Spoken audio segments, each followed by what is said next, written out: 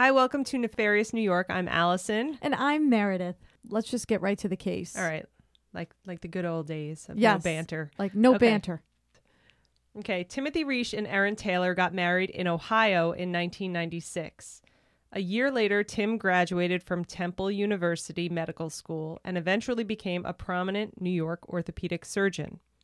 Tim and Erin had 2 children and were settling into their family life. As I'm sure a lot of people can relate to, life gets hectic, problems start brewing. It's hard to be a grown-up and have kids and spouses and bills and all that stuff. Right. Jobs. I don't know about that. I know about bills and jobs and life, just not and the marriage kids. And marriage, of course. Well, so that's enough. Sometimes it gets hectic it and, does. Problems come up. So Tim and Erin did end up separating, and then they actually did get divorced. Shortly after that, Tim started a new relationship with Manuela Morgado. As with any new relationship, things were great. She got pregnant, and he asked her to marry him, and she said yes. After this, they did start to show their true colors, which Bill calls the bait and switch, which he says I totally did to him because I was like super fun, out all the time, right, charming, and now it's and then the real you came out. So Tim and Manuela's relationship really fell apart after the baby was born, and he was named Jason, but they called him Jake. When Jake was just an infant, the police were called to Tim and Manuela's Ossining home on New Year's Day, 2009. Tim actually called the police and said that Manuela threw a phone at his head. Manuela, of course, denied throwing the phone and said that they had been arguing because she found out he had been cheating on her. Manuela filed a petition for an order of protection against Tim, and she stated that he had threatened her with violent injury by leaving a baseball bat on the kitchen counter, implying that he would use it on her, and that he had in the past 2 weeks jutted his face into her face, screaming loudly in the presence of the baby, using vile and filthy language. She also said that he demanded that she leave the house, throwing her clothing and personal property around the home and making so much noise that he would wake up the baby. All right. We're not talking about like little quarrels here. We're talking about major fights. Major fights. Which I know it sounds dumb, but you would think that an educated doctor would not behave that way. Not behave that way or know better or but okay. So he told her, this is also in her application for the order of protection, he told her that he would get so angry with his first wife, Erin, that he wanted to strangle her, and that he drinks every day heavily, and Manuela believed that he would strangle her. Tim, of course, denied all of this, and shortly after this, Manuela moved out of their Ossining home and got the temporary order of protection. She took Jake and moved into a townhouse in Mamaroneck. Manuela eventually withdrew her application for the order of protection and agreed to joint custody with Tim, which I think is an interesting thing to do if that incident really did happen. Those incidents really did happen. The baseball bat and all that stuff. I guess maybe she doesn't want to keep her son from his father. I guess. It's kind of strange because a lot of people talk about, it's very damaging to the kids, to keep a father or mother from their child. But what I never understand is if that relationship is so dysfunctional, maybe you are better off doing that. But I don't want to judge. Right. We don't know. They agreed to an interesting custody arrangement. It was basically going to be 1 week with the father and 1 week with the mother, which worked because he's only 4 years old at the time.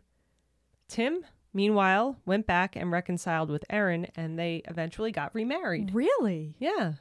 Wow. Okay. I know.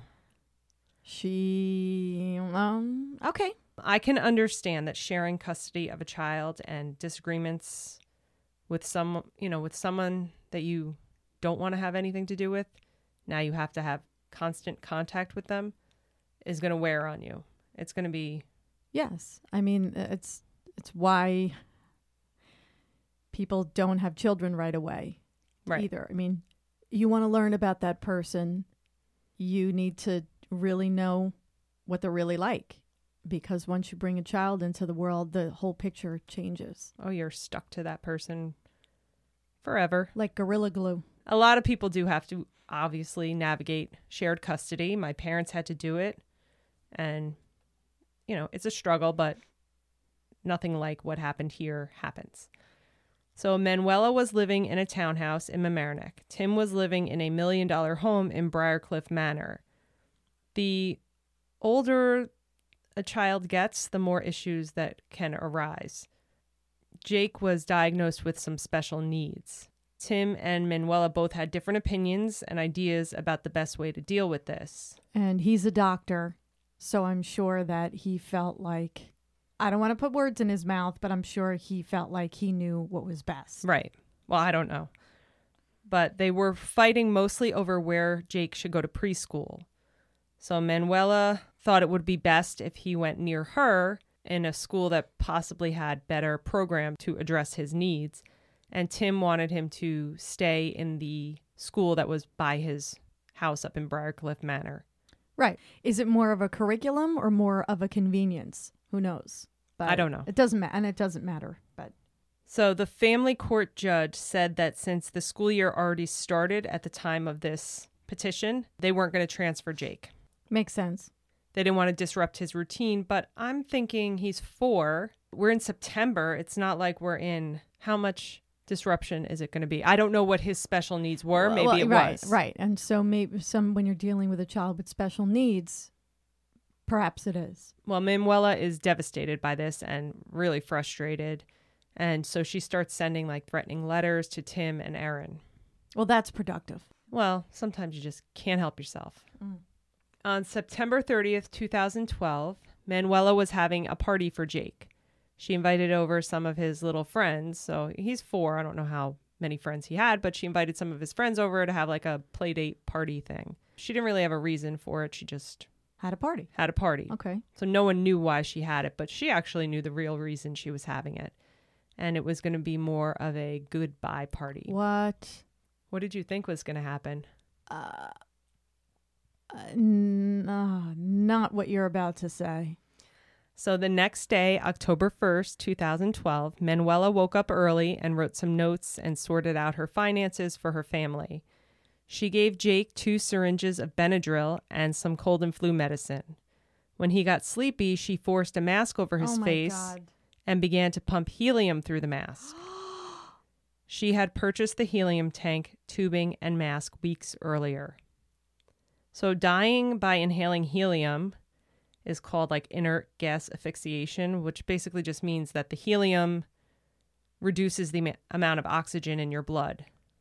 So it's not like you get suffocated, but you just end up with no oxygen left in your body. How do you do that? She clearly thought this was the best route to take. There's no smell or taste, so Jake probably really didn't know what was happening.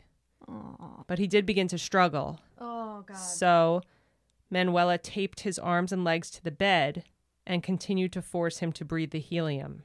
Now this is taking too long for her, so she was becoming impatient. She removed the tape and turned Jake over and pressed him into a pillow, telling him that she loved him the whole time.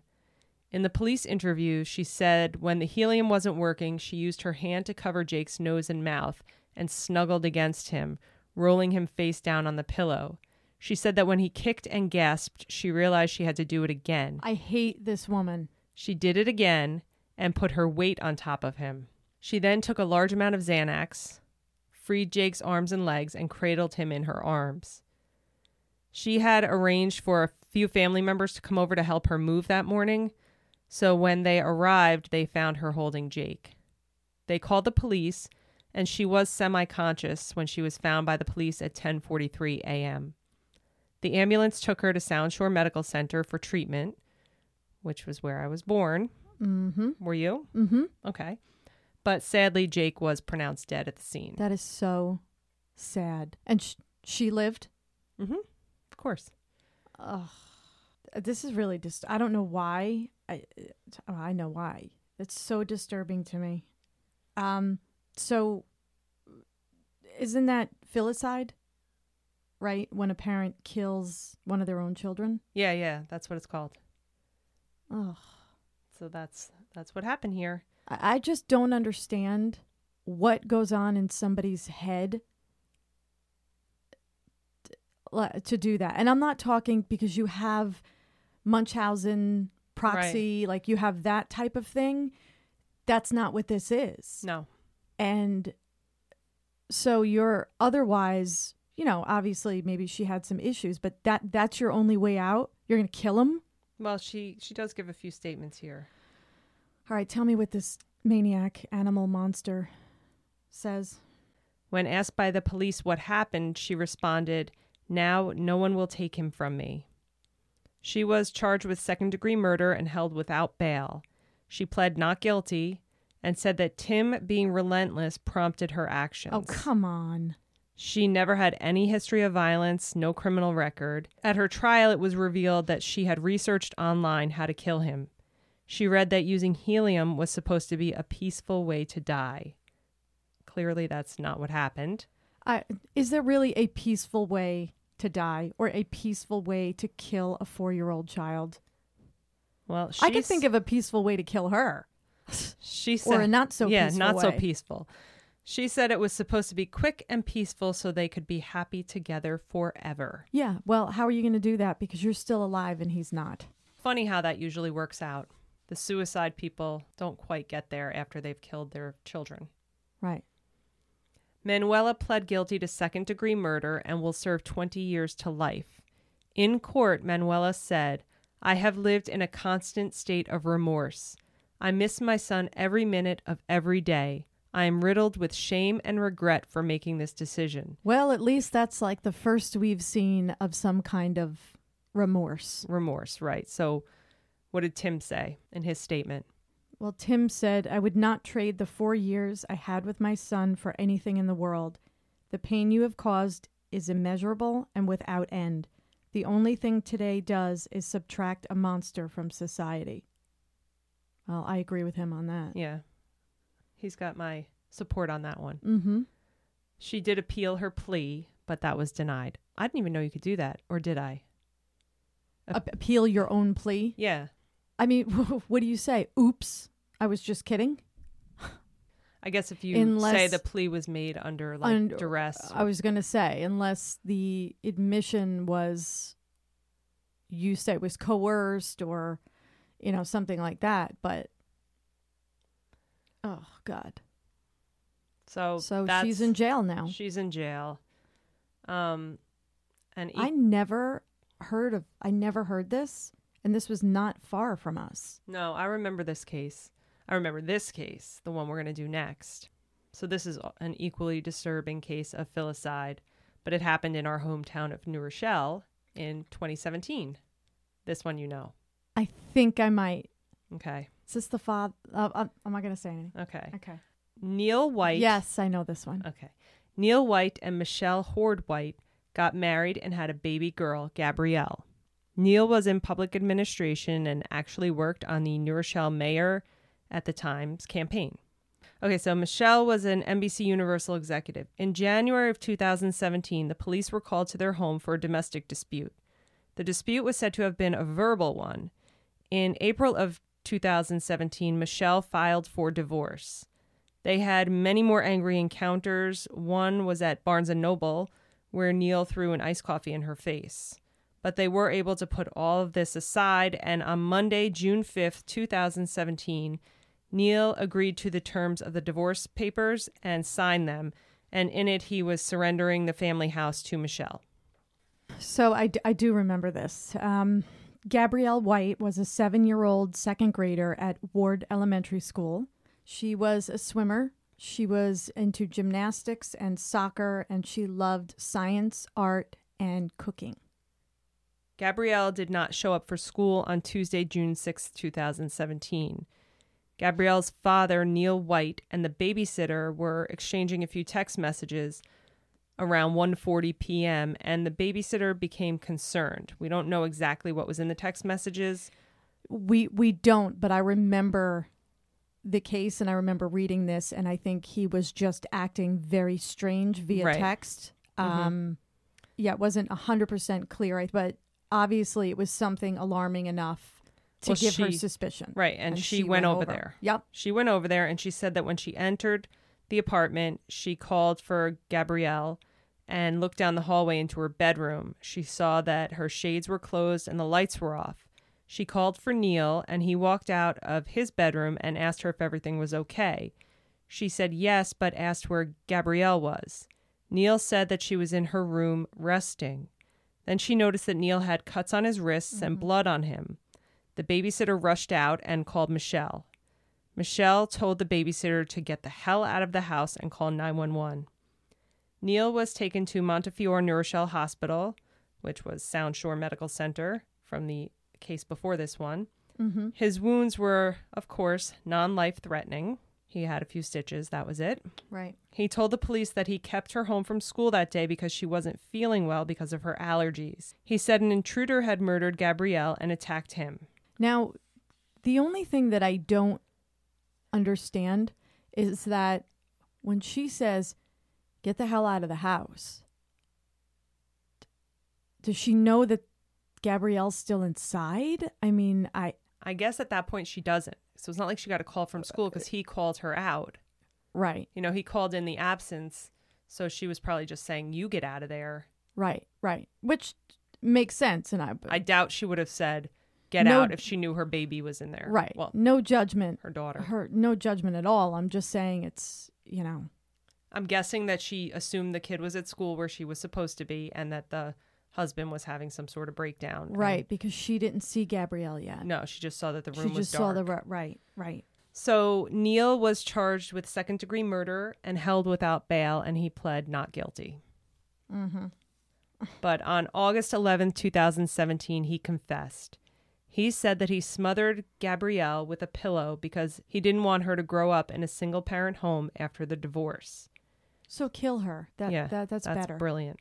Gabrielle had like this emoji pillow, and they found that. They thought that was the pillow used because it had spit and some blood on it. And they thought from like her teeth pressing into her lips as he pushed the pillow down on her, she got some cuts, and that's how the blood got on the pillow. Right. When he got the final divorce papers on June 5th, that he kept referring to that date as D-Day, he decided that he was going to kill Gabrielle. He said that she was asleep in the fetal position, and he put a pillow over her face and smothered her. He said that his family was splitting up and that he did not want her to be raised in a single-parent home. He said that he did not get enough visitation with Gabrielle and he did not want her to suffer. He said that she was in a better place. I don't understand this. I mean, this is a horrible analogy, but like I think of my dog, right? Mm-hmm. Like my dog was sick and I have a new puppy. I couldn't imagine purposely doing anything to hurt. That's like my baby. Right. I understand that maybe sometimes you get frustrated but I don't know what happens inside someone's head that makes them think that this is a humane and rational way out.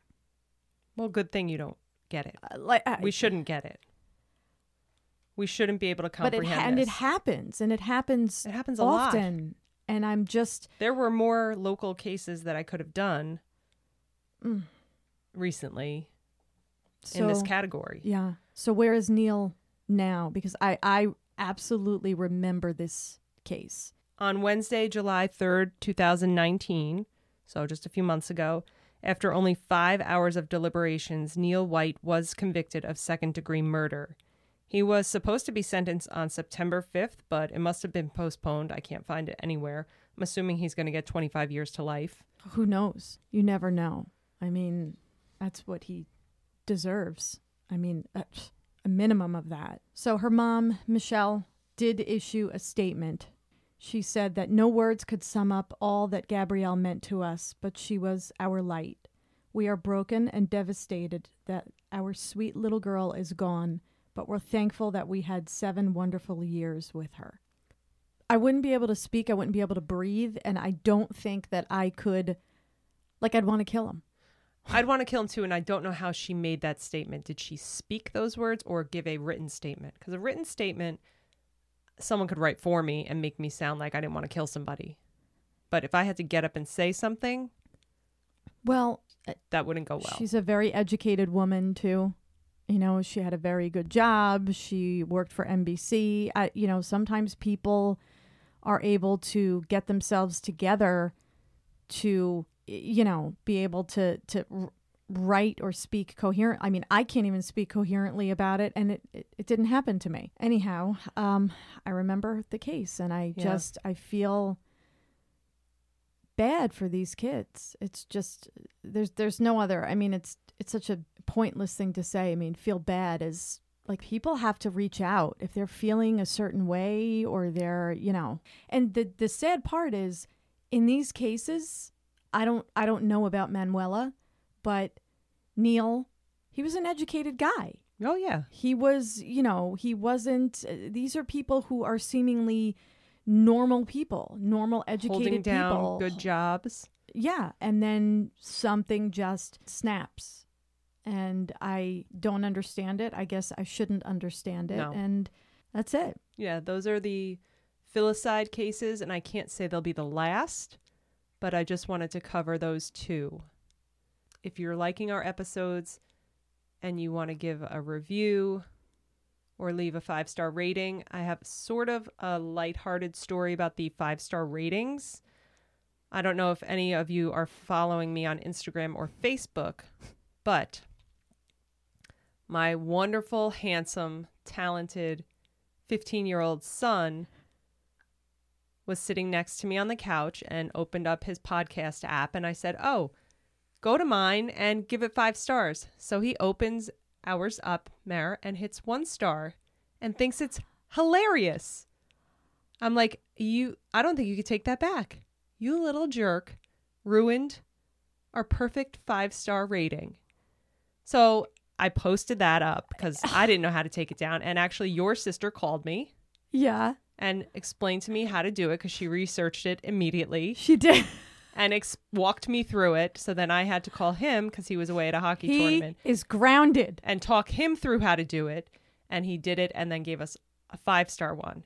So now I don't know if it goes away or if it's a permanent stain on our record. But if you're listening and you want to give us 5 stars. Matthew is grounded. Right. So give us the 5 stars now to make up for my wonderful child's. You know when they say like your mother will always love you no matter what? He's testing that right now.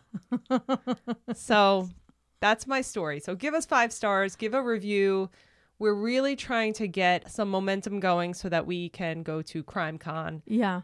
And I mean, we can go anyway, but I want to have a little. Yeah. So that's it. Leave reviews, leave ratings, go to our website, donate if you can, if you want.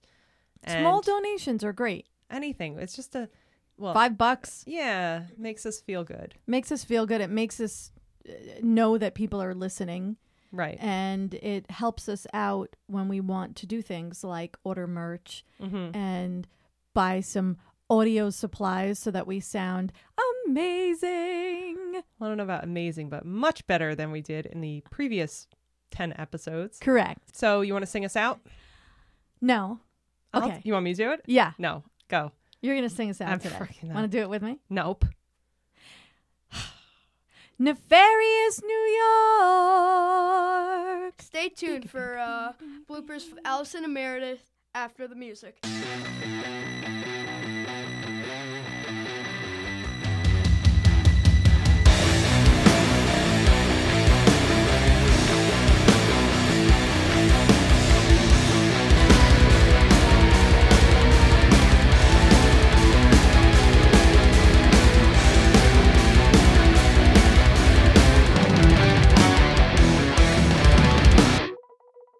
Hi, welcome to Nefarious New York. I'm Allison, and I'm here with Meredith. And I'm Meredith. Oh, you want to say your own name now? Are we changing it? Hi, welcome to... Okay, so Timothy Reish and Erin Taylor got married in October of 1996. A year later... Where?